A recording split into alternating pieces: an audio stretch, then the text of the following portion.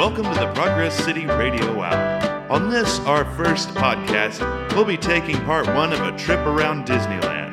We'll also look at Alien Encounter, the Sherman Brothers Meet the World, and much more. So stay tuned. The Progress City Radio Hour is about to begin. Let's go to Progress, just around the bend where the hope it never ends. Let's go to Progress, meet in Progress City, USA. We'll meet in Progress City, USA.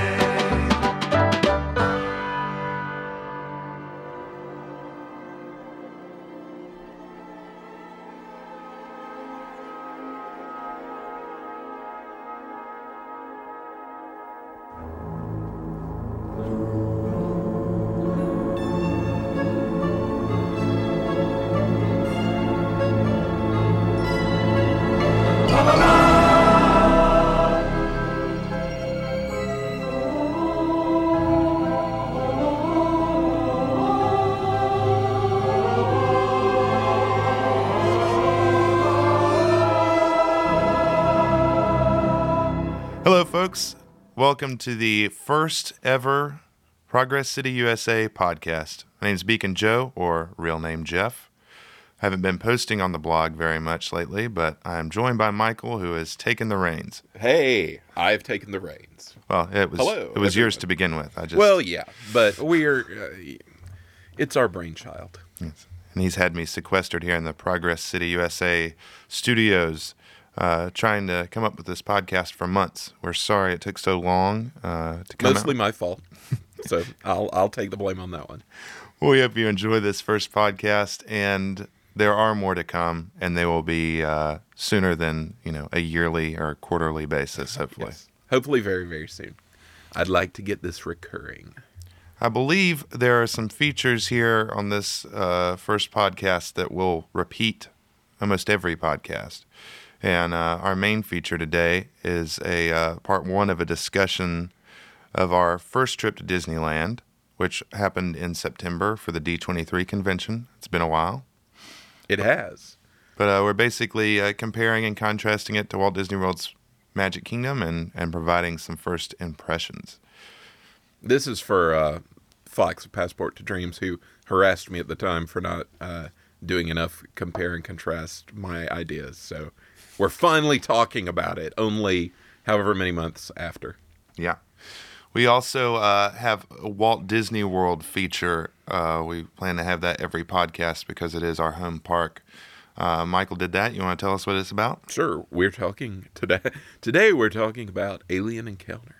And not the Alien Encounter you know, or remember, or have heard of.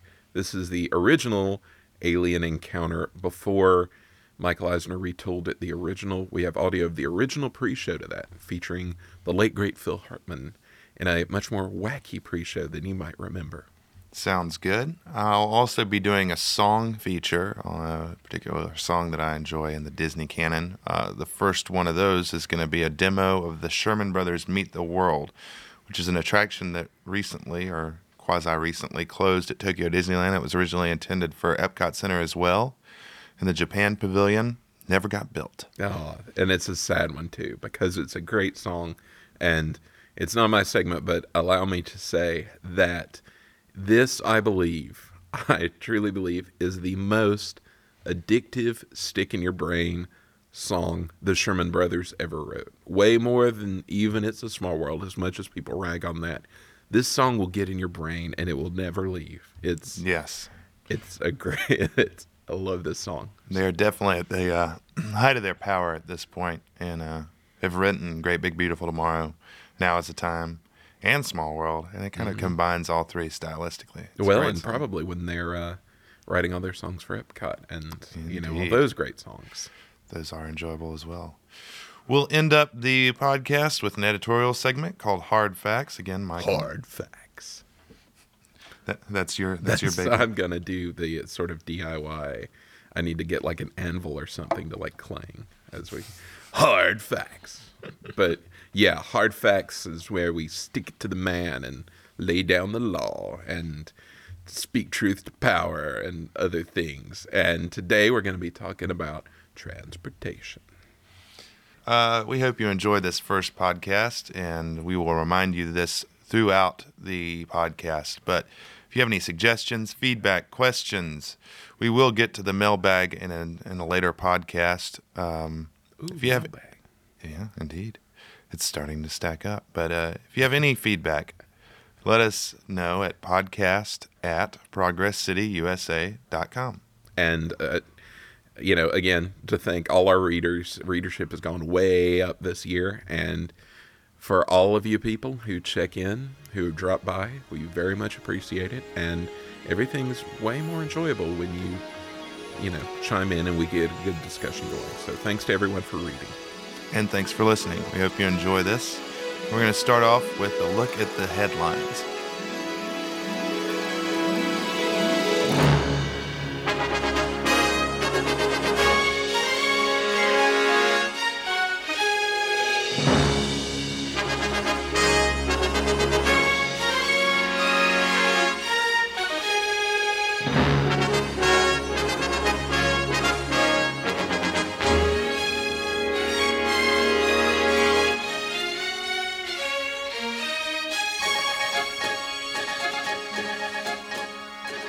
Now it's time for the news and headlines from around the Disney World.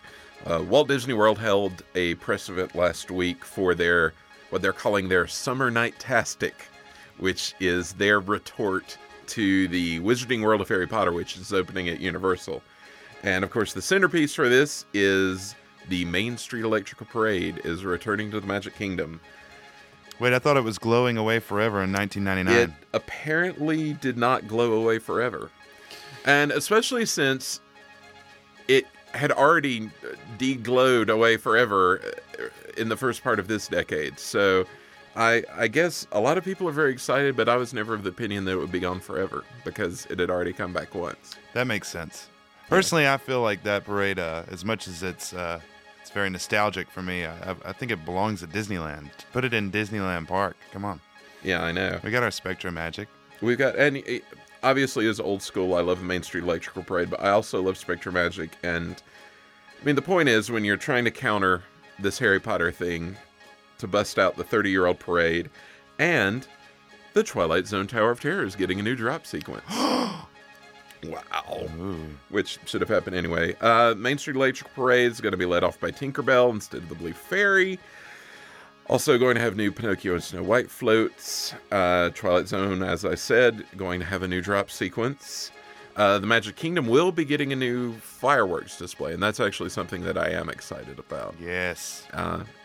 We'd probably lose a great percentage of our listeners if I expounded at length about how much I hate wishes. Don't you love all the monologues, though? I love it because it's 45 minutes of Jiminy Cricket talking and clips from Hercules. Also, Sounds of Summer concert series at Epcot and extended evening hours at the Animal Kingdom. Yeah. Man, this is night-tastic. So it is night-tastic. You don't get Rivers of Light, but you can watch Tough to Be a Bug as long as you want. More exciting is new dining additions coming to Epcot. In the Italy Pavilion, of course, they're going to have a Neapolitan pizzeria opening in time in the fall for the Food and Wine Festival.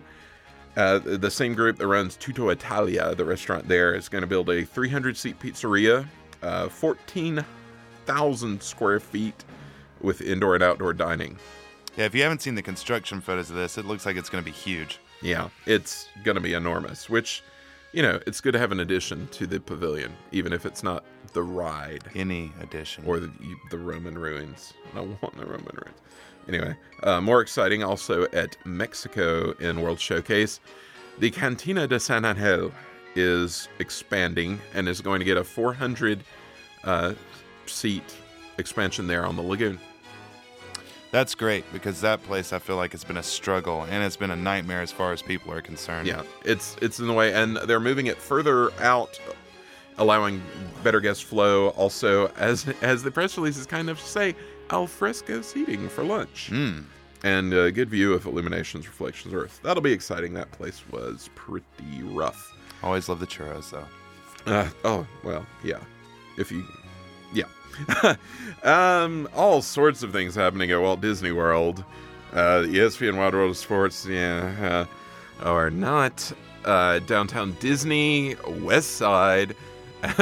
Henry Rollins is playing the House of Blues on my birthday. Oh, those Disney nights. Oh, those Disney nights indeed. Also, Luxury Pet Resort coming to Walt Disney World. If I'm not mistaken, that's on the footprint of Raging Cajun Lagoon. I believe it's...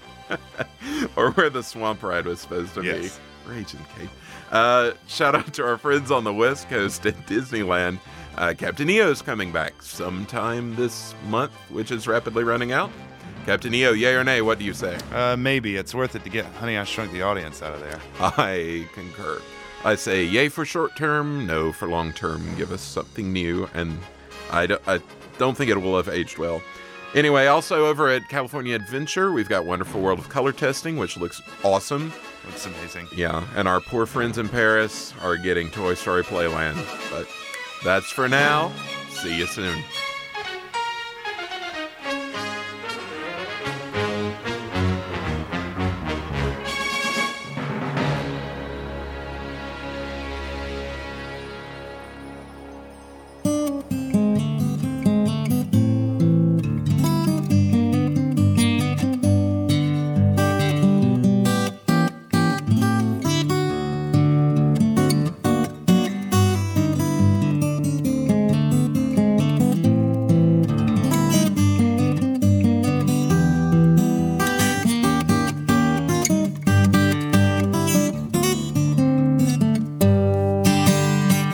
As lovers of Disney music, we wanted to make sure that we featured some songs every podcast, and one in particular each podcast wanted to be the feature song and do a little backstory on it. I wanted to start off in our first podcast with one of my favorites and one of my favorite recordings. It's a song called Meet the World. It's the theme song for the attraction of the same name, and it's written, of course, by the Sherman Brothers, Richard and Robert. It's kind of at a neat point in history when they have done a lot of attraction work. They did the Enchanted Tiki Room, they did 2 Carousel of Progress themes, and of course It's a Small World. And it's kind of a fusion between the latter two, the different Carousel of Progresses and It's a Small World, a neat little song. The attraction was initially planned for both Tokyo Disneyland and the Japan Pavilion at Epcot. It only unfortunately opened at the Tokyo Disneyland. I'll read a little background about it. Meet the World was an attraction at Tomorrowland and Tokyo Disneyland from 1983 till 2002. It was a show which explored the history of Japan over the course of 19 minutes, focusing specifically on the history of Japan's engagement with the outside world. The show featured an animated crane explaining Japanese history to a young boy and girl from Yokohama. The show featured dialogue between a number of audio animatronic figures and a movie screen in the background. Park guides and maps said, "Explore Japan's heritage in an incredible time travel adventure."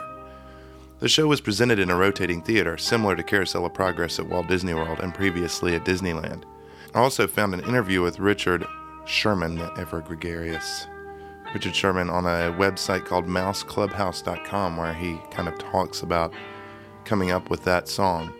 He says, and I quote, "It was an assignment. It was in the 80s, I think. They wanted to have a theme song, much like the feeling that we had in Small World, but Japanese-flavored song that would tell the story of how Japan mythically arose out of the sea. That's the legend that they have. But to tell the story was a great study in history for us. We really had to bone up on what it was all about. And then we set it to music, and it became the song Meet the World.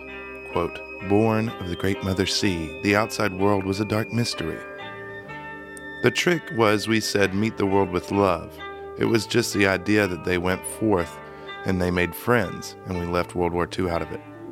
Interviewer: "That's true, isn't it?" Richard Sherman: "You're supposed to laugh uproariously at that, but you're too young to realize how ironic that line is.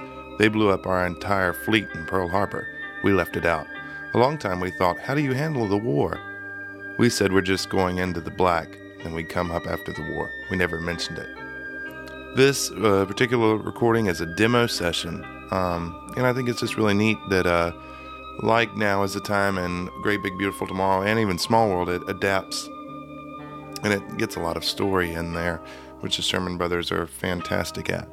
So I hope you enjoy it. I hope you enjoy the charm of Richard Sherman's delivery. We had the pleasure of hearing him perform live at D23, and it was a lot of fun to hear his interpretations of the song.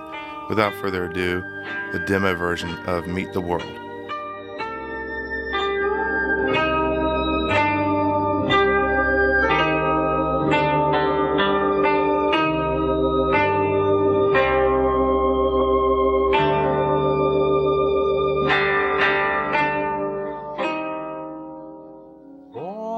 The great mother sea, the outside world was a dark mystery.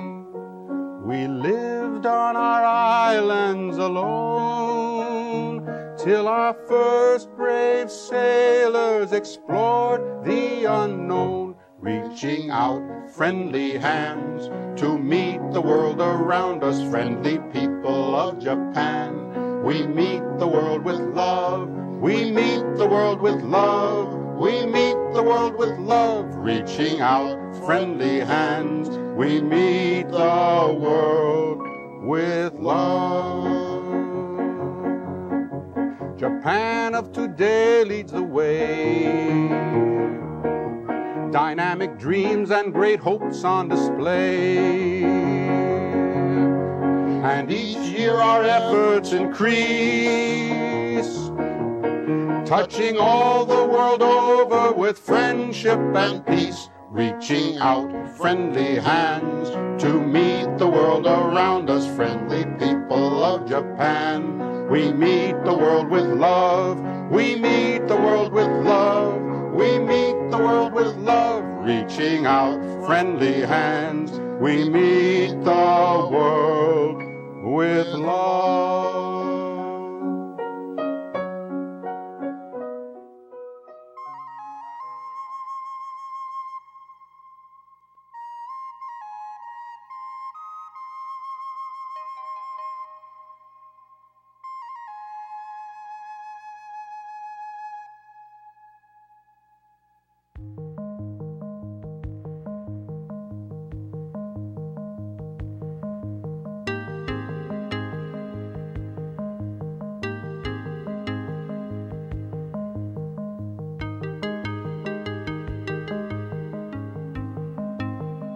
Hi everyone, this is Michael again.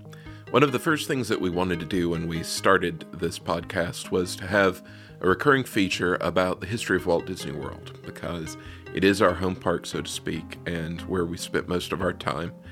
And there are a lot of, untold stories, I suppose, from the history of the resort. As always, it would be greatly helpful if there's anything you'd like to hear us discuss or talk about, please let us know at podcast@progresscityusa.com. Or if you have anything interesting that you'd like to share, again, podcast@progresscityusa.com. And then everyone wins. For the podcast, I thought that it would be better than just writing a story and reading it out, a bunch of facts or things, to come up with something audio related that may be a little bit of an obscurity or a little bit of something that reveals something about the past of the parks. And that would be more interesting than me just reading a story that I would otherwise post on the blog. So for this inaugural history feature about Walt Disney World, we're going to talk about Alien Encounter. And that may be a little counterintuitive at first for those of you who know me, but the reason shall present itself soon enough. Now, Alien Encounter, as you may remember, was part of Tomorrowland's New Tomorrowland, which came around in 1994, even though Alien Encounter really didn't open to the public until 1995. And this was an attraction that had replaced the Mission to Mars there in that theater, which today is Stitch's Great Escape. Now, if you have survived Stitch's Great Escape, you will have seen a lot of the infrastructure that was already there from Alien Encounter. The same layout, same general idea of the attraction, but a very different tone.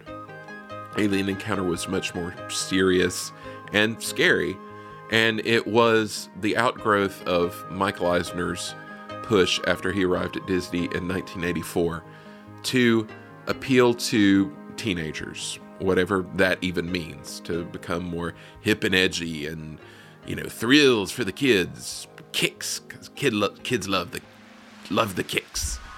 They're in it for the kicks. And basically this pretty much amounted to Eisner chasing the wishes of his own teenage son. And, whatever he thought that the kids these days like. So it was intended to be much more thrilling, and it was originally intended to feature the alien from the 1979 Ridley Scott film Alien, and the sequel by James Cameron a few years later. And this would have been much more scary, as you might imagine, and feature a lot of the same ideas that we eventually saw in Alien Encounter, just with this huge xenomorph creature going around killing people that were there to be subjected to this test by the evil corporation. So a lot of people thought that maybe that wasn't appropriate for a Disney park. I, as a fan of those movies, would have thought it was awesome. However, the idea was created to make it more family-friendly, still scary but not terrifying, and to bring in this sort of wackier idea of excess tech.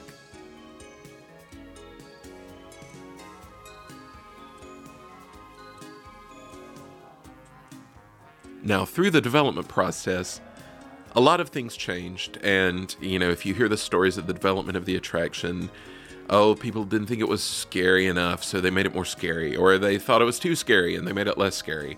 And the end result of all this fiddling was that the storyline was really muddled a lot. And that's because with the idea of the alien from the film that everyone knows, you didn't have to spend a lot of time telling people what was going on. They know the alien, they know what it does, they know that's bad, and that's really all you need to know. With this new storyline, we get excess tech, and we get Chairman Clinch, and we get the other characters all in there, and everyone has to explain what they're doing, and why, and then what's happening. And so that led to eventually, as you saw with the attraction, those of us who wrote it, the biggest problem, I think, with the attraction was that it was so heavy on exposition and plot that they were just having to cram dialogue in there to explain what was going on, which just made a mess of the whole thing.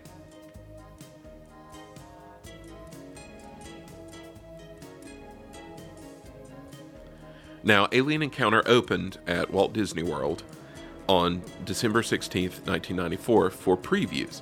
Now, this attraction was originally meant for Disneyland, for Tomorrowland 2055, which was going to be the shiny new Tomorrowland out there. But when Eisner started to get cold feet after Euro Disney and after all his little problems in the early 90s, Tomorrowland 2055 got delayed, then it got scaled back.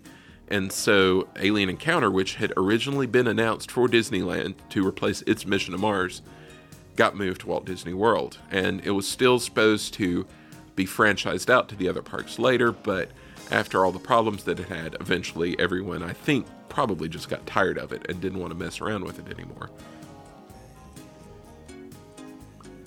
Those of us who were around at the time will remember that this was a heavily hyped attraction. There was lots of publicity. And so after it opened for previews in December of 94, it was closed in January of 95 for retooling. But without really the internet to tell us what was going on, we didn't really know at the time what was happening or why. And what had happened, as it was sort of rumored at the time, was that Michael Eisner had seen the previews and decided it wasn't scary enough, that it needed some more thrills put in.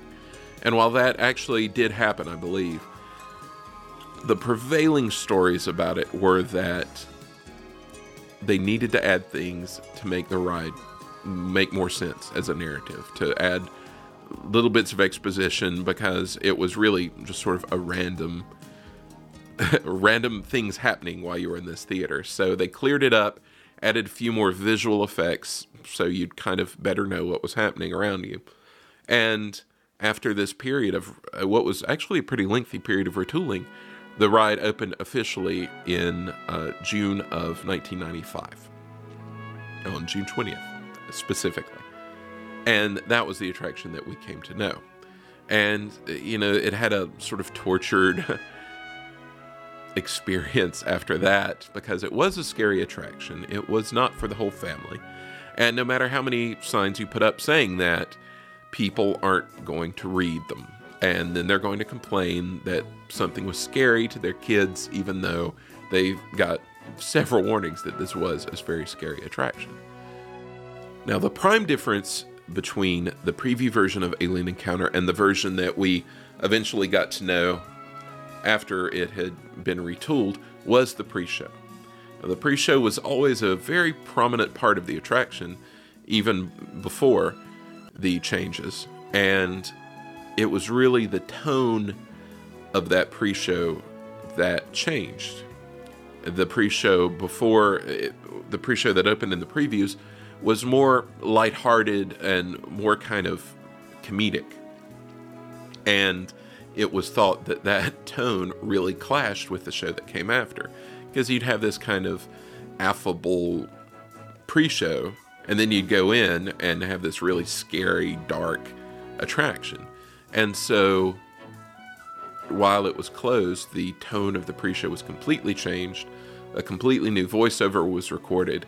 And so, the pre-show that we all come to know was Sir, and voiced by Tim Curry, that great, lugubrious voiceover work, better fit the attraction that came to come. It created the sense of unease. It was really funny. It was actually, I think, funnier than the original narration, but it was creepy, and it gave you that unease going into the attraction that seemed to better fit the tone.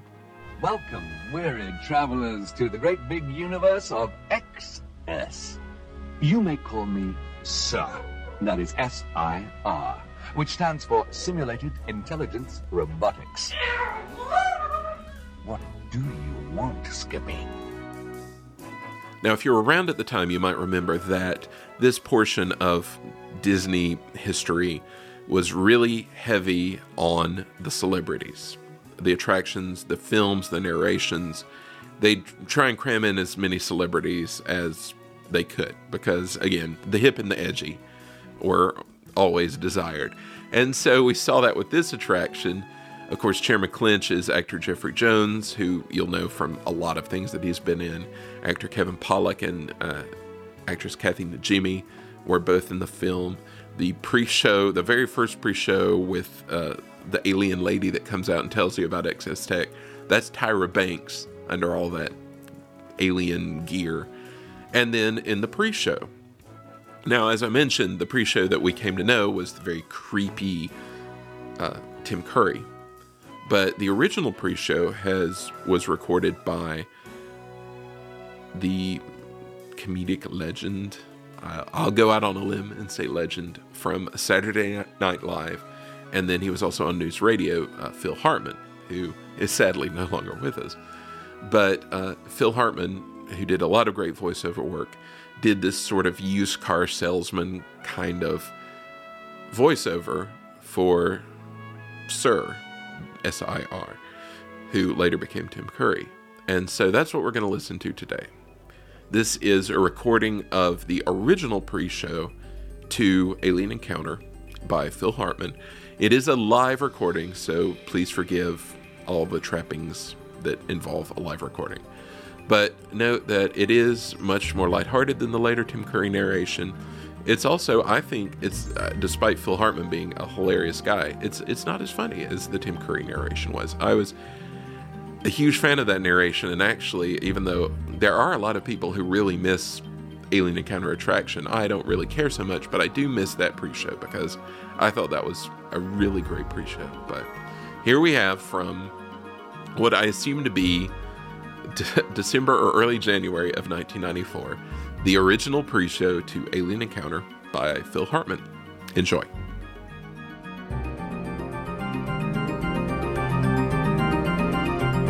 We're seizing the future.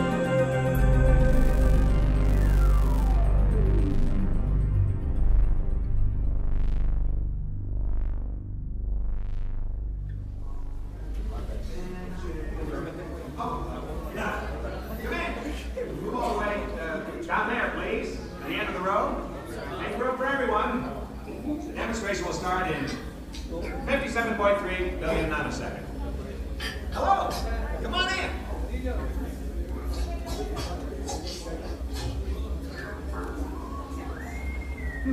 Circuit Q must be synchronized with circuit Y. Circuit Y? Why, certainly. Activate switches 1, 2, and 3. 1, 2, 3.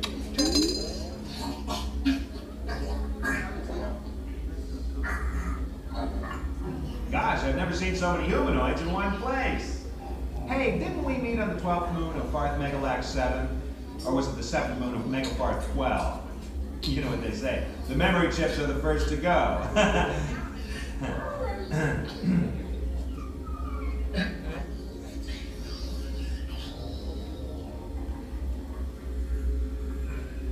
To begin demonstration, activate green button. Okay.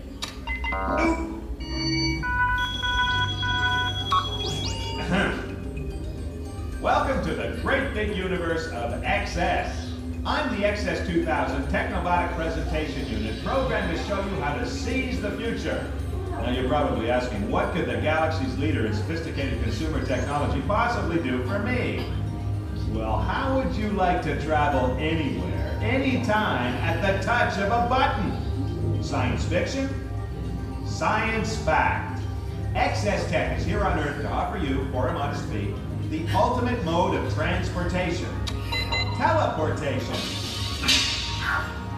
This is the fully operational XS Series 1000, the first in a complete line of personal and commercial teleportation systems capable of sending solid matter and biological life from one place to another instantly. See for yourself the wonders of XS teleportation.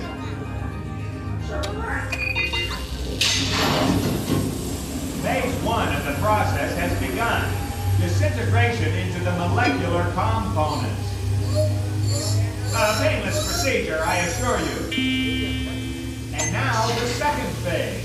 The molecules are beamed to the receiving chamber, where atom by atom we reconstruct the carefree traveler. This phase is especially delicate, but the system is carefully monitored to guarantee clear reception. It seems a slight magnetic anomaly has disturbed the transmission. Let me just check here. Accident, adversity, anomaly. Not to worry. I simply boost the power to compensate.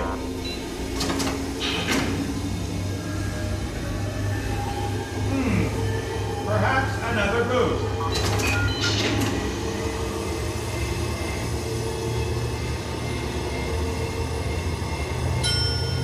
There, the process is complete.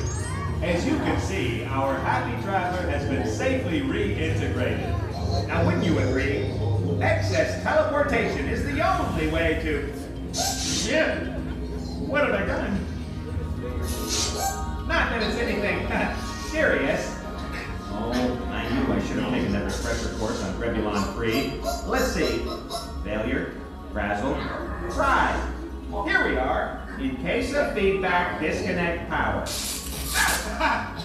Ladies and gentlemen, if you'll move on to our testing lab, you can try excess teleportation yourself. Now, please gather your belongings and don't forget to seize the future with excess.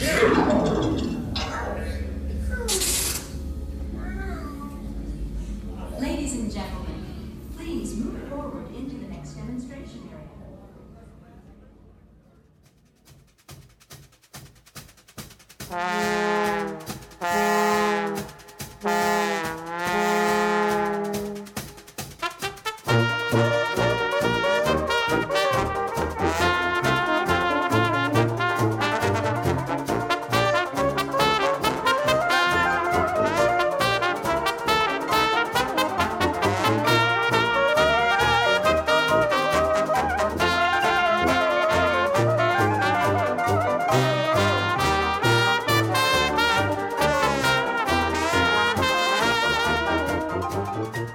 Hi, everyone. It's Beacon Joe. Our feature for today on our first podcast is going to be a comparison and contrast between Disneyland and Walt Disney World. We attended Disneyland for the first time over a month ago for the D23 Expo. Got to spend a couple of days in the parks and most noteworthy Disneyland proper. I'm joined here with Michael, and where to begin? I think we should begin probably with our journey into the park was a little bit... It was more adventurous than expected. Yes.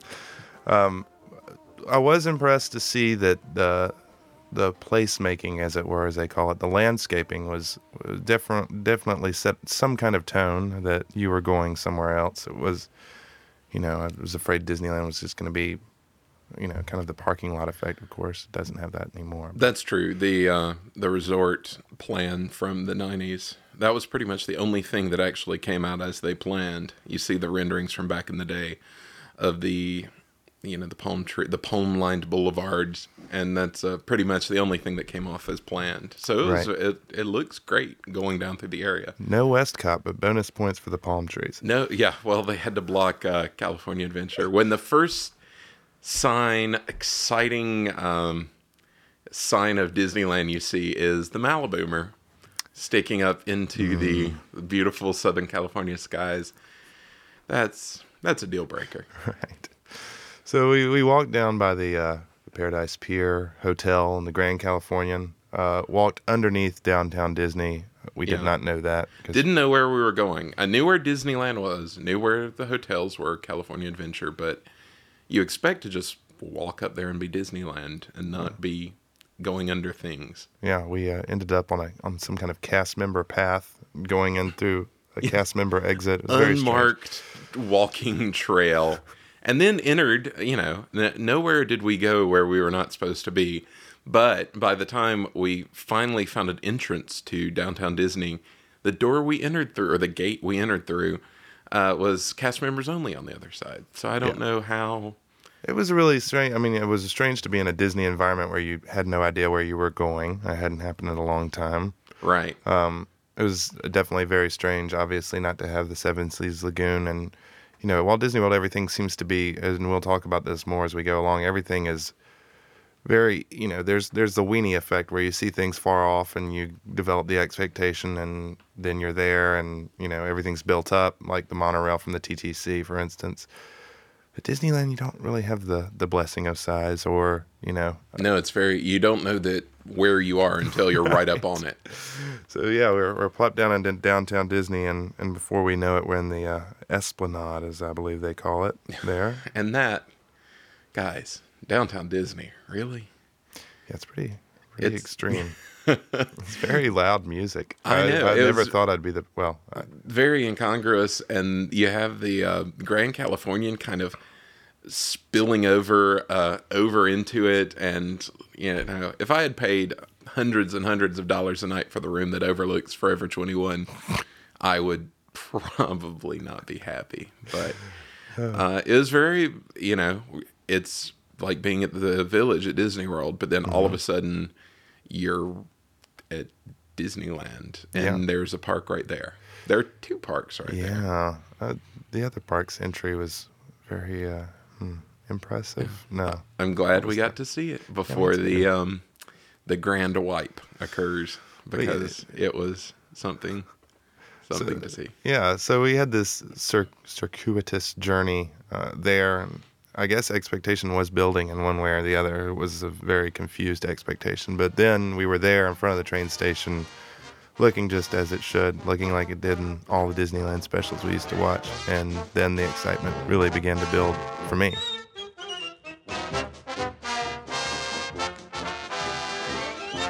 Yeah, and it was shocking because we grew up watching these things, seeing the pictures of Disneyland from the 50s and the 60s, and you just think of it as something that's not really there. It's, this thing from the past and what was there, and you forget it's still right there. And, after going through the downtown Disney, and there's California Adventure, and it's all very sort of crammed in there, and then boom, you're there, and the train station that everyone knows, and it's Disneyland. You expect E.J. Peeker to drive up in a Volkswagen Beetle. I know. At any point. I know. Yeah, that's a deep cut. Anyway, Who's EJ Peeker? yeah, that was a deep cut even in the Haunted Mansion special. I when we know, brought it up. contemporaneously.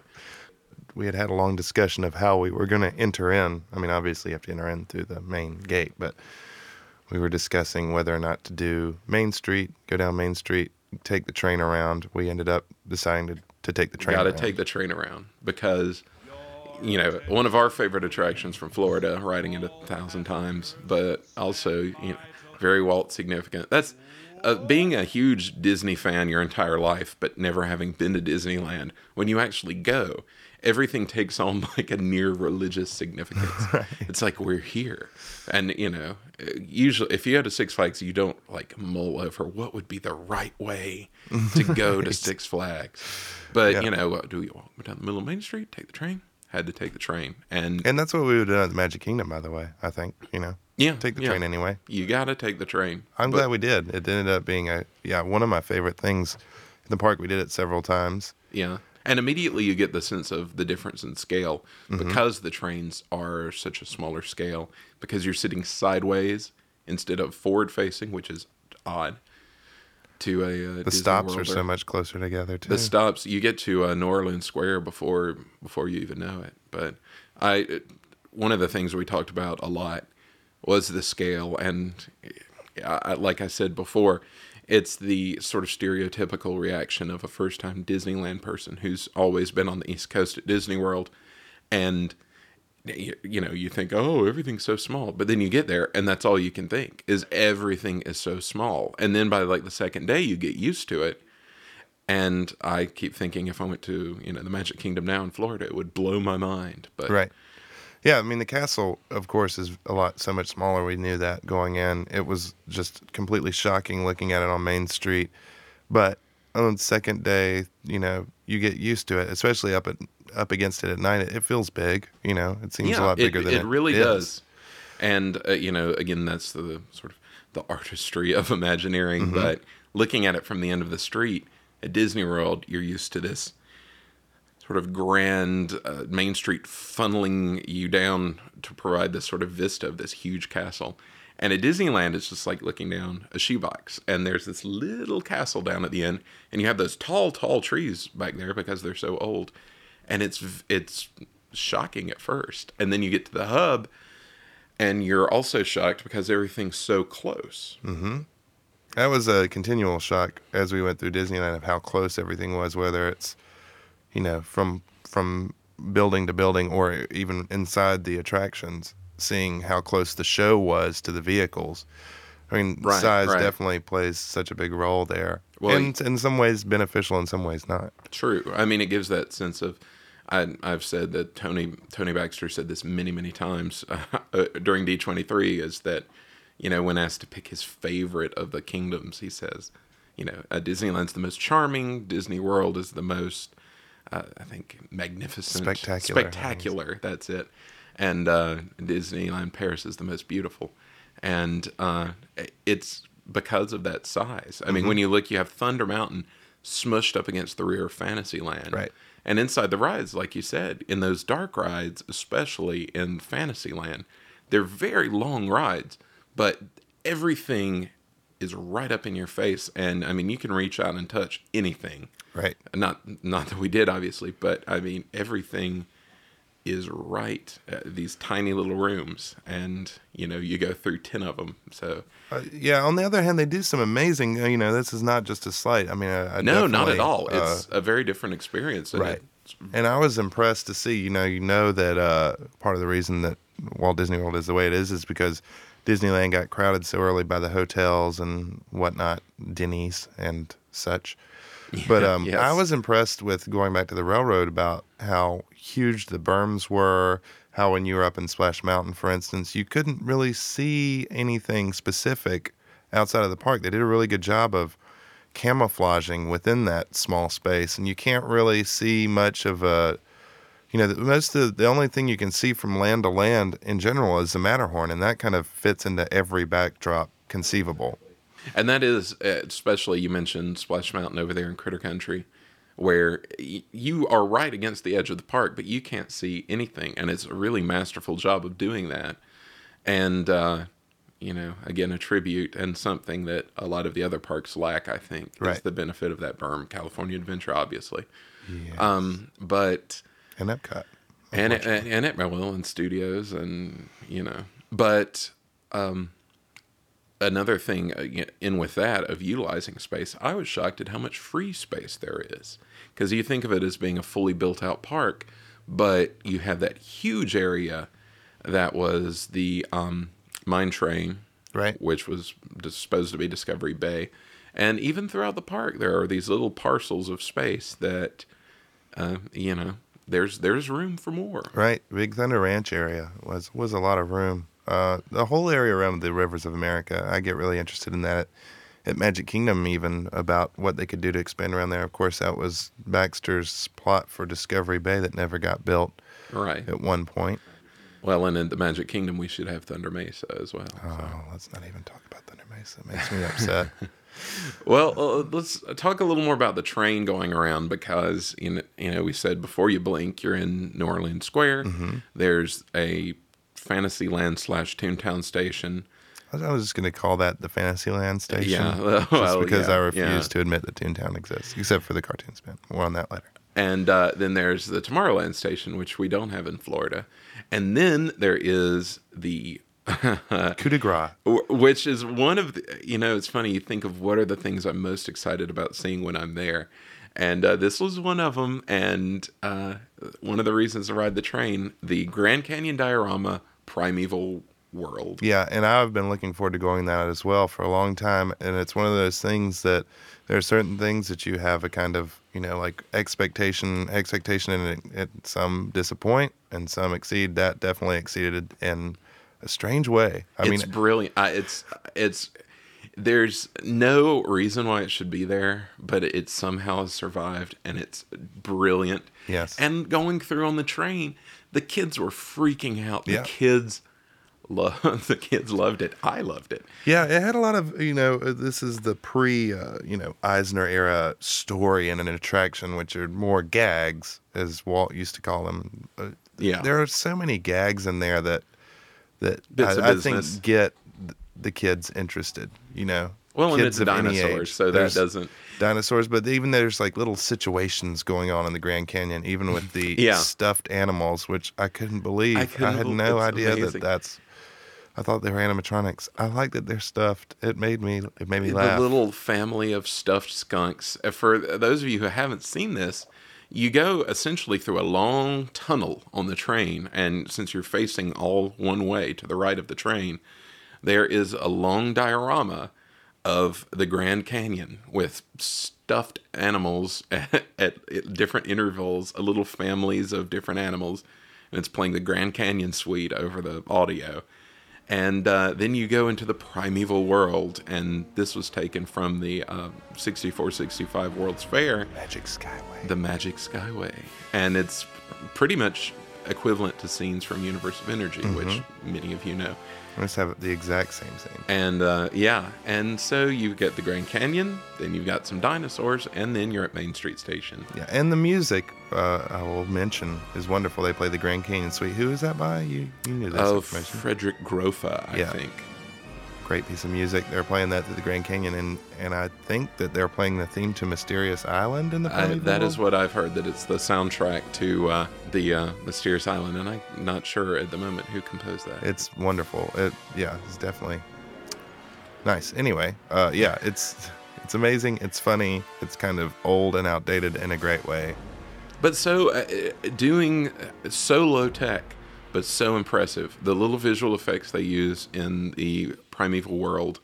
I keep trying not to say Primeval Whirl because it's different. And again, another thing maybe to Another thing to discuss on another day. But, these really analog, lo-fi effects, and they're just great. It's fantastic.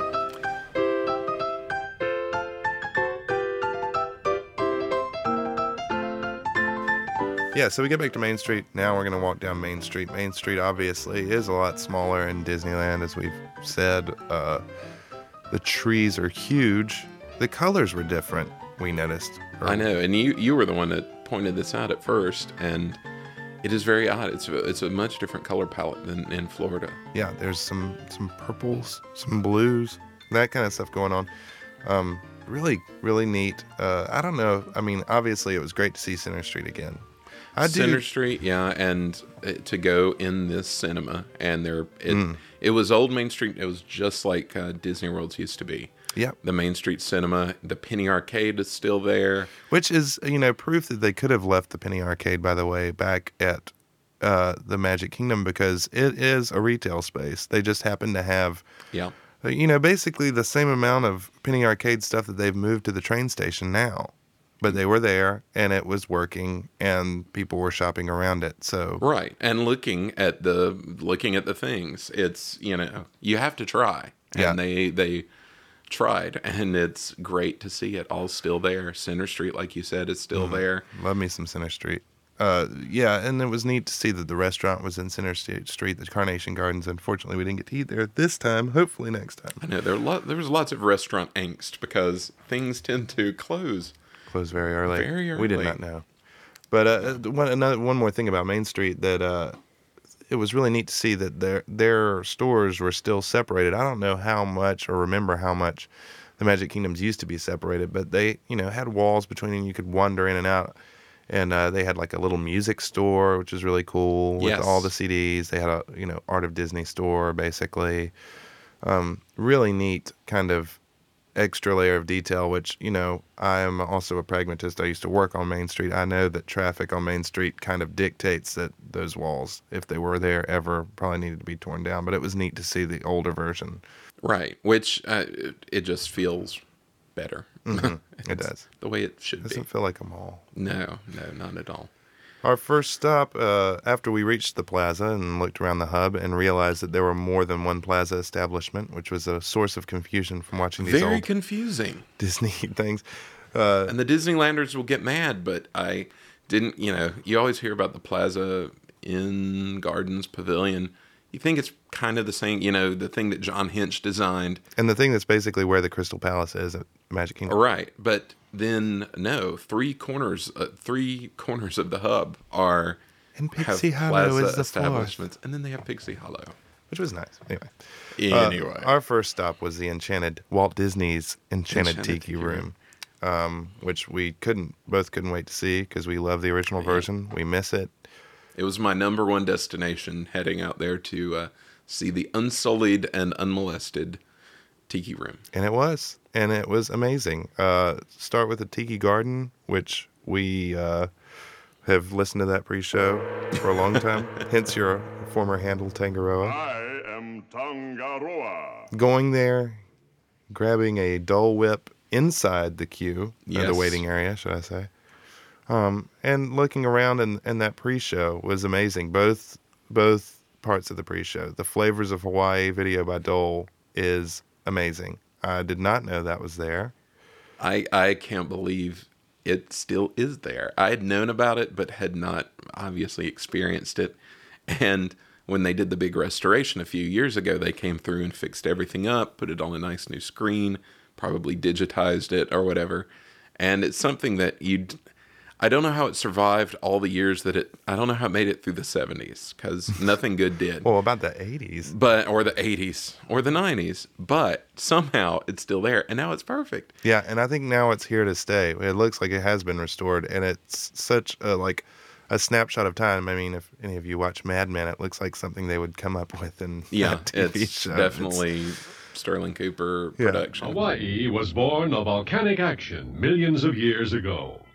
Still active today, these volcanoes produce the rich soil which supports Hawaii's lush vegetation. But, you go in, you sit in the garden, you have the special exclusive window for the Dole Whip stand, which is great. Yeah. You can sit there, you watch the Tikis do their show, you watch the little movie. It's fantastic. And it's all outdoors, as so many things are at Disneyland. They probably couldn't get away with that in Florida. But yeah, that entire experience is sublime. Yeah, to prove our dork quotient, I believe we watched that pre-show twice. Yes. The first time before we went into the show. Exactly. It was like, you want to watch that again? Yes. It was amazing to see. This is the same through the whole Tiki Room attraction of like all this stuff is, again, analog, low-tech, old stuff from the 1960s. All of it grabbed people's attention. Maybe not the flavors of Hawaii as much, but it needs to stay. People were too busy trying to break over the rude people, breaking over the turnstiles to get in. But as that was happening and people were, doing their own thing, the tikis came on, and each one of them kind of has their own thing they do. Like, Pele's head catches on fire, and one of them has a rainy head, and all this stuff happens, and it really grabbed people's attention. And by the end of it, people were really looking around to see what was going to come next. And when we got into the Tiki Room, everybody was singing. They went nuts. It was packed show every time we went to see it. It was like some old promo video you'd see from back in the day of like people getting just totally like jazzed about, some old vaudeville thing.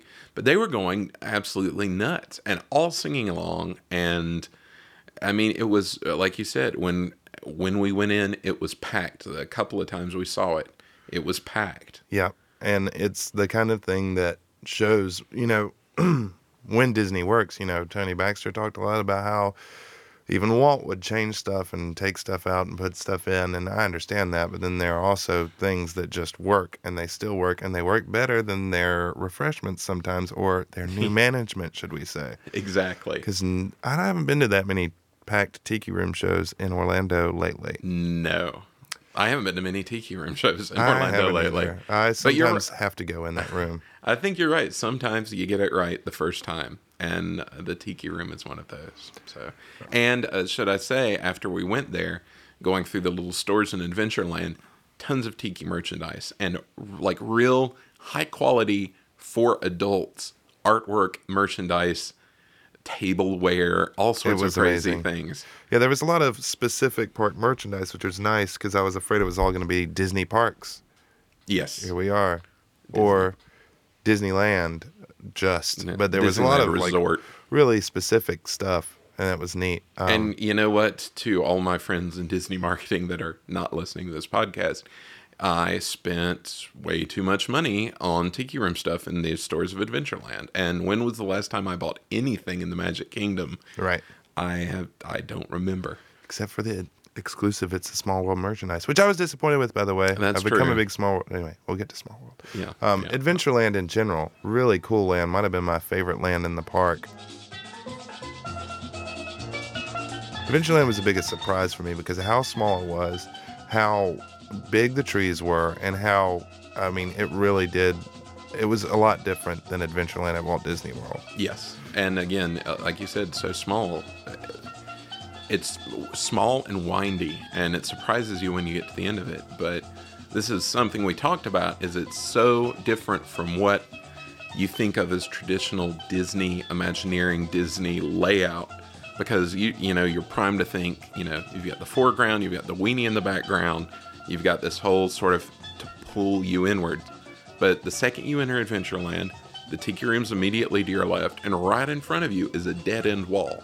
Mm-hmm. And you have to take a hard left and then go through Adventureland. And it's, something we talked about, the sort of Animal Kingdom philosophy of adventure and finding your way, which I have not always agreed with. No. But, you can see the root of it, and that really surprised me because it's very unconventional compared to the other lands. Yeah, I thought it was a compelling argument for Joe Rohde's philosophy. I know. Joe, Another thing I thought, I'm with you, Joe. Another thing I thought was really cool is that that was the first place that I saw that they were an extension of the Main Street store windows. They have a Harper Golf window up above the store in Adventureland. They have a Davy Crockett one in Frontierland. So they're it goes a little bit further than it does in the Magic Kingdom. I thought that was a really neat detail. Yes. Just something I stumbled across, had no idea about. We tried out the Bengal barbecue immediately. Thanks for the recommendations. Yeah, I needed a drink, and I ended up getting a skewer, and it was wonderful. They were quite tasty and lovely theming in the Bengal barbecue stand. It was kind of like a more exotic equivalent of the Sunshine Tree. Yes. But very nice, guys. Jungle Cruise, I loved it. I loved seeing the trees being bigger. It was great. We went on a night Jungle Cruise, which is the only way I would go on Jungle Cruise. Right. Nighttime's better. it was a lot more similar than I thought it would be. It was, but it had the enhancements of a... That's true.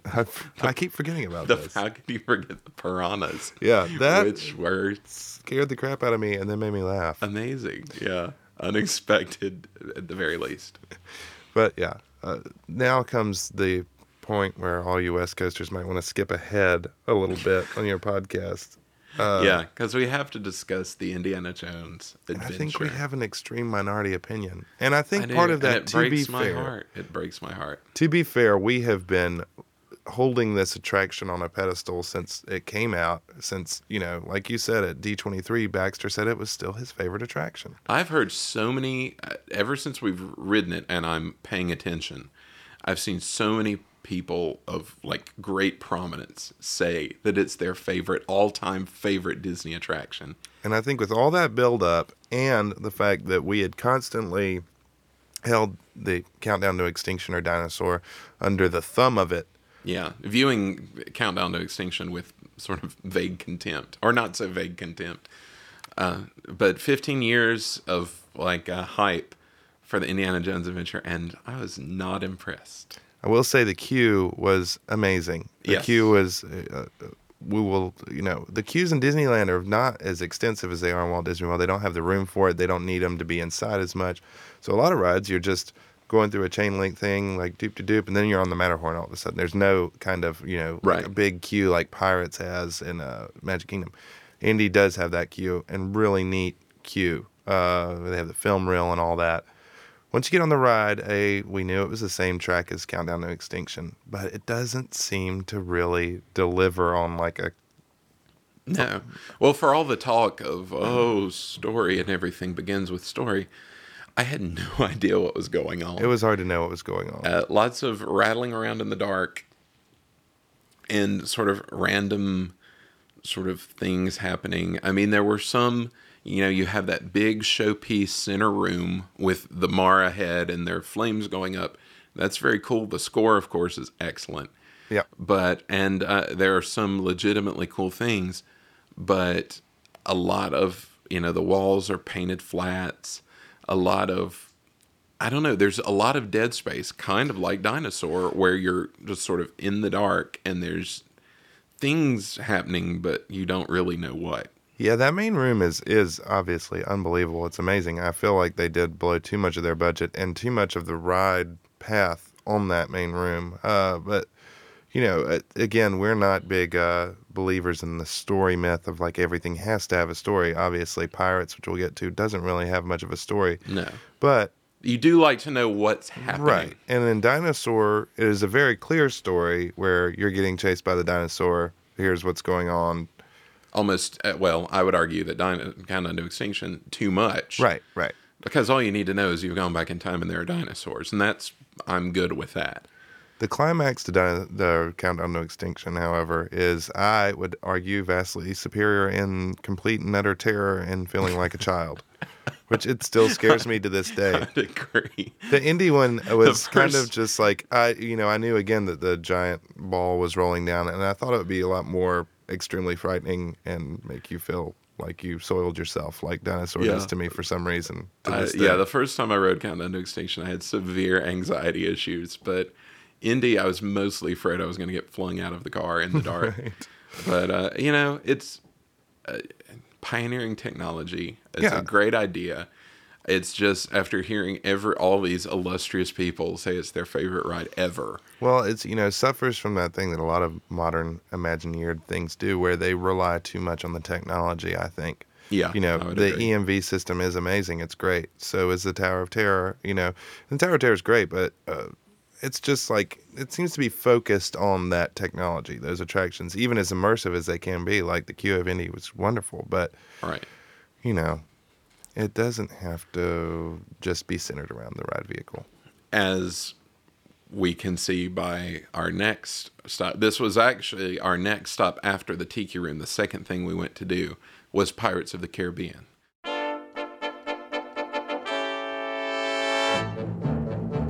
Which was, you've heard me rant about it on the blog, and it's amazing. It's amazing. Yeah, we knew, again, it was better than Walt Disney World. Yeah, We we'd knew- seen the film for watched that years. religiously as children. We knew it was much longer, much more detailed. But really, until you ride it, you have no clue. There's just something about it that's Well, yeah, sort and of there's something- indescribably better. Right. There's something we realized about all these old Walt Disney Disneyland specials, if that makes sense, from his time when he was still alive, where they are really made like a movie. So they're heavily edited. All the scenes are very carefully chosen, and you almost see every little bit of the part individually. Yeah, Well, the Pirates ride, he cheats a little too. yeah, the Pirates ride was the same way. So you don't have an exact feel for the pacing of it. I like the pacing of it so much more than the TV version. It would be kind of boring to put on TV, but going on it, it's a lot bigger than even that whole complete ride through would show. I mean, it's got kind of the epic feel. I mean, it seems longer than Walt Disney World's Splash Mountain. It seems like about the longest ride I can think of. Yeah, because it takes you through so much. There's so many different areas you're in, and you get to soak up each of them, and it unfolds just in front of you. It doesn't push itself on you. Starting in the Blue Bayou was really amazing, and seeing the Blue Bayou restaurant, seeing my Western counterpart Beacon Joe. I know, the Pirates. indoors in Pirates. Very exciting. Yeah, I was getting the vapors when I didn't see him on the railroad, but then we went in there, and I was like, what a better home for myself. I know. I was disappointed. Always on the bayou. Rufus was not there. No, yeah, guys, where's Rufus? Where's Rufus? Yeah. Well, we were talking about the queues, and this is sort of the converse of the Disney World thing, where I had no idea. I had never seen any video of the Pirates queue, so I had no idea what it was like. But there is none. There's a queue outside. You enter the door. The flume is immediately there in front of you. And there's a sort of, goodbye area as the boats sail by before the people disembark, which is very cool. But there's it's the only area in which Florida beats that ride is that wonderful, winding, dark queue through the fortress is not there at Disneyland. Which is proved, by the way, when, I used to work in the Magic Kingdom, there was just a big rumor. There was a rumor that ride building that Pirates was built for Western River Expedition, which is not true. Not true. There's also a myth that because of the building's constraints that they had to make Pirates smaller, and that's why it's smaller. That is also not true because you can see how giant the queue is at Walt Disney World and kind of unnecessary. It's really cool, but you miss out on the whole intro into the show scenes, which are pretty much the same in Disneyland and Walt Disney World of the Pirates town, as it were. Yes. But yeah, I mean, it was just basically built that way because Card Walker was cheap and there was an oil crisis and they needed to build it right away. Right. Yeah, no excuses. But, in the Blue Bayou, you're there in the lagoon. It's very much for Disney World folks like El Rio del Tiempo, where you get on the boat, you sail around, there's a restaurant to your right, and it has the little fireflies, and it's pure atmosphere. It's fantastic. And then you go around the corner, and it just the way it's structured is so perfect. It's sort of Imagineering at its height, because we talked about this. There's always, like there used to be in Florida, the skeleton above the drop that's giving you the warning, salty-tailed pirates, blah, blah, blah. But you hear him at Disneyland before you see him, and there's a little house off to your left, and you think that someone's talking out of this window or this door, and it kind of tricks you, and he's whispering. Too. Yeah, it's really neat. It tricks you, and then you turn the corner, and there's the skeleton, and then you're down the waterfall. That was another kind of little child moment. It was kind of horrifying. I mean, in one of those ways, it's not like a thrill horrifying, but it's like so much suspense building up. Well, it's a great redirect. It's a great dipsy-do. Very neat and really dark there. And then you go down into the caverns, which are very similar to Walt Disney World on first glance. And then you round a corner, and then you're first of all, you go down another drop. Right. There are two drops, and then you're in the, you have the caverns with all the dead skeletons, more dead skeleton. Well, obviously skeletons are dead, but dead pirate skeletons around. And then you have the scenes from Florida, which are pretty much exactly the same. But the way you're set up for it and the way you wind down from it afterwards makes it just totally changes it. And there are more dead skeletons, like you said. There are more dead skeletons. But then at the end, we have your favorite scene possibly of any Disney attraction ever. Yeah, you round the corner from the jail scene where, the treasure scene is in Florida, which makes a lot more sense now that they put Captain Jack Sparrow in there, I guess. Yes. But there's this long, first of all, more space of just more anticipation of like a burning wood effect. Then you're in the middle of pirates shooting at you and at each other, and they're drunk and they're shooting in your face like over and over again. Just like leaning over your ride vehicle, unloading their pistol in your face. Yeah, I definitely love that scene because it made absolutely no sense. It's fun for the whole family. Yeah, that was one of those things that I watched on the TV show, and it was like, this makes no sense. I guess that's because it was edited in a way that makes no sense. And it makes even less sense in person, but I loved it. But it it's was great. Awesome. It is. Yeah. I mean, it makes sense. Fantastic. They're trashed and they have guns. And they have guns. And what do you do when you're trashed and have guns? You shoot people, tourists in the face. Yeah. So that's Pirates, and and there's not enough superlative for it. I would say, unfortunately, they got the Jack Sparrow editions, the Davy Jones edition, and it's totally superfluous there. I think it works in Florida. I think it helps in Florida, but in California, it's just like, get out of my way. There's something happening. Davy Jones, shut up. Yeah, and imagining how much of a quantum leap that had to have been at the time. I mean, you've got, in 1959, you've got Matterhorn, you've got submarines, monorail, mine train a little bit later or before, and that's a big step up. Then you've got the World's Fair attractions, but then you have Pirates, and it had to have been so much money to create, so huge. Yeah, I just can't imagine what it would have been like not having been on an attraction like that. I mean, before you even have Haunted Mansion, and just going into this, I don't know, Cecil B. DeMille of theme park rides. It must have been insane. This is the end of part 1 of our conversation about Disneyland. Please stay tuned next podcast, where our conversation resumes in New Orleans Square, following through Frontierland, Mickey's Toontown, Fantasyland, and Tomorrowland.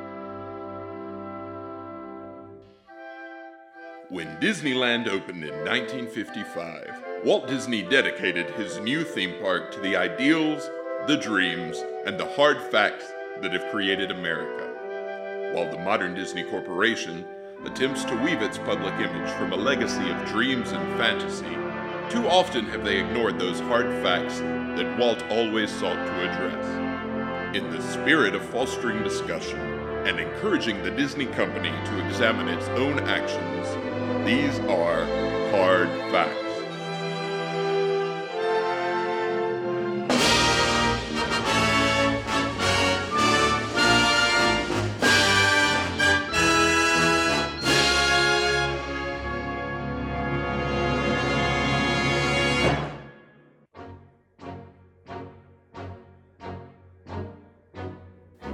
Good evening, Progress City, and all the ships at sea.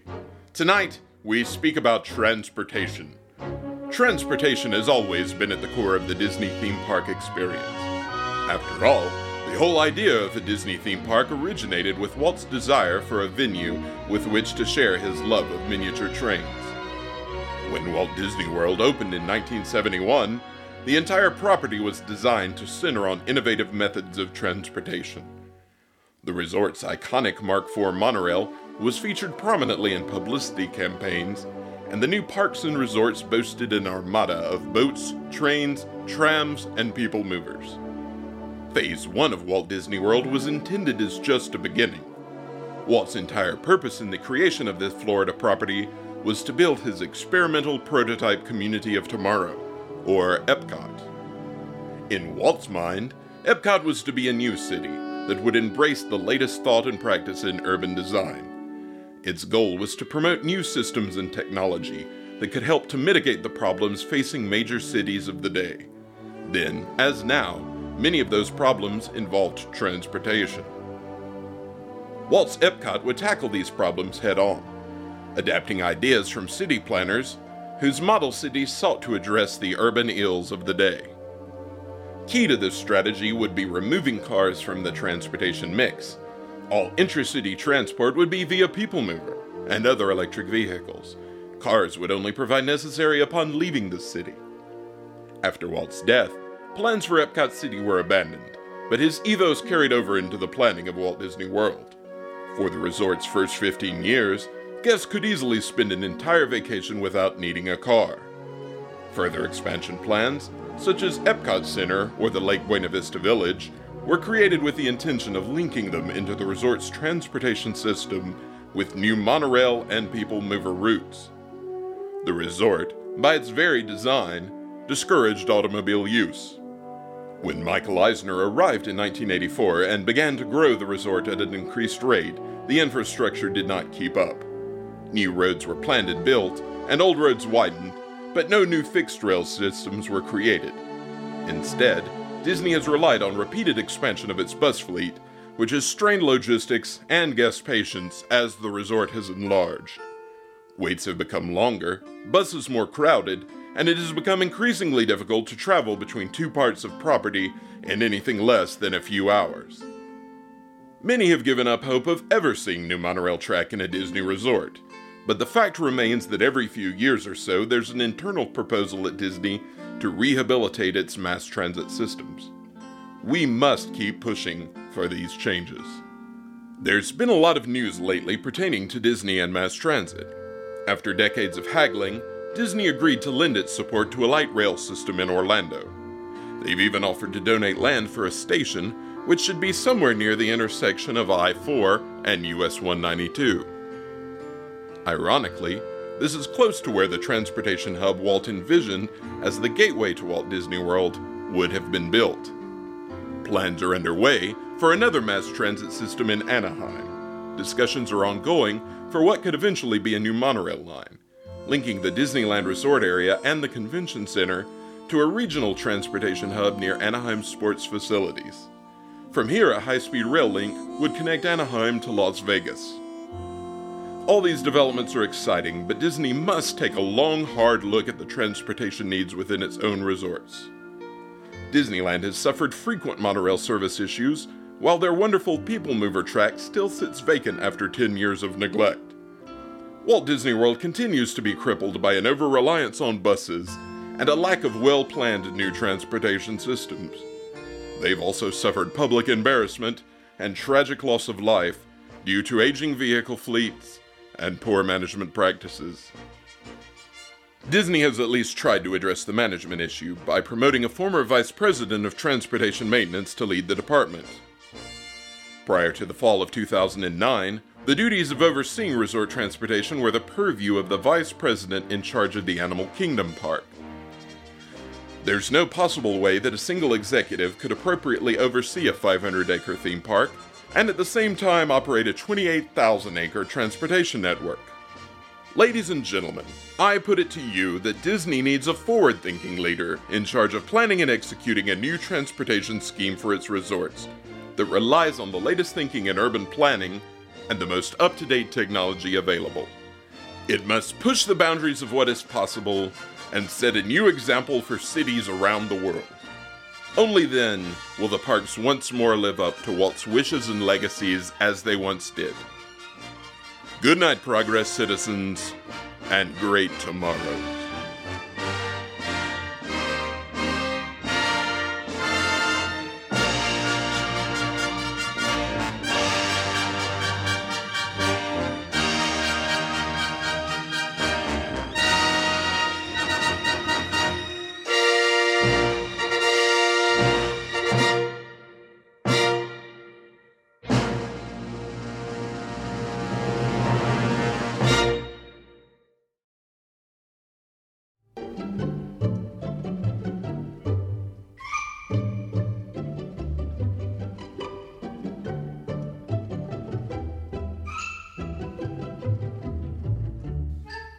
Well, that about wraps it up for us here, folks, on our first podcast. We hope you enjoyed it. I know I have. Oh, absolutely. I've learned a lot. Have you? Oh, yes. It's hard to pick my favorite part. Season 1, Episode 1. That's right. You can say you were here first. The podcast. That's true. You were here when it all began. We should make T-shirts that says "I was there first," like those Dick Tracy T-shirts. I was just thinking about that yesterday. Yeah, you were here at the very beginning, but now it's your duty, dear listener, to spread the love, which you will do. Tell your friends. Tell your friends. How do we do that? Well, How do they do that? First, you should get on the iTunes and write a review. Yes, and subscribe. With as many stars. Oh, well, subscribe. It'll just I'm come right assuming there. that they subscribed as soon as they saw it. I hope people are tech savvy. But yeah, write a good review today. for us. Yeah, write us a review. Then email to 10 of your friends and have them email to 10 of their friends and have them all send us a nickel. We're going viral. Yes, we are viral. Of course, you can always follow us at twitter.com/ProgressCityUSA. Also, Facebook, which we really need to get up and running on that. Catch up. On the Facebook. Keeping up with the Joneses. And, of course, always ProgressCityUSA.com. Put us in your news feed. Check regularly. And I have some good news. We're already starting working on the second one of these. We got part 2 of that Disneyland discussion. I've already got my song picked. I'm not going to tell you what it is. Yeah, I know. We wouldn't want to keep people waiting because I know that they're just dying to hear what we thought about the rest of Disneyland. And I tell you what else. I think we're going to be opening up the mailbag next show. So you're going to need to send us email if you want to be on the podcast. Or if you just want to talk to us, write us at podcast@ProgressCityUSA.com. We will accept suggestions. We will accept comments. We will accept praise or insults and respond accordingly. Indeed. Well, finally, we just wanted to thank you all for listening. It's been a real pleasure doing it. We hope you do tell your friends, and we hope you listen again soon. We'll be back before you know it. I'll second all that, and also thank everyone for reading, everyone who comments on the blog. Your comments are always very valuable to me, and everyone who emails, I appreciate it. So have a good night, folks, and we'll see you soon.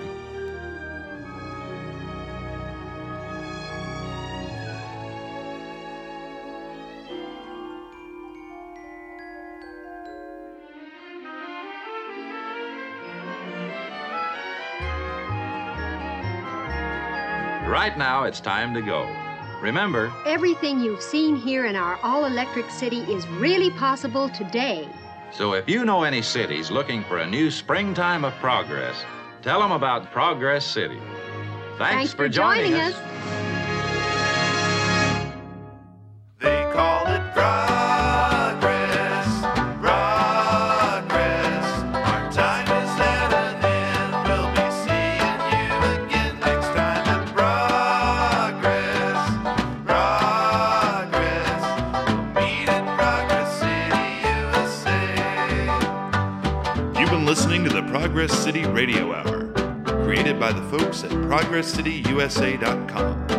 We're also on Facebook and Twitter at Progress City USA. If you want to contact us, please write podcast@ProgressCityUSA.com. The Progress City Radio Hour is recorded at Arbor Ridge Studios in Chapel Hill, North Carolina, on the web at arborridgestudios.com. The title theme was composed by Jeff Crawford, whose music can be found at jeffcrawfordmusic.com. Please join us again soon for another Progress City Radio Hour. They call it Progress.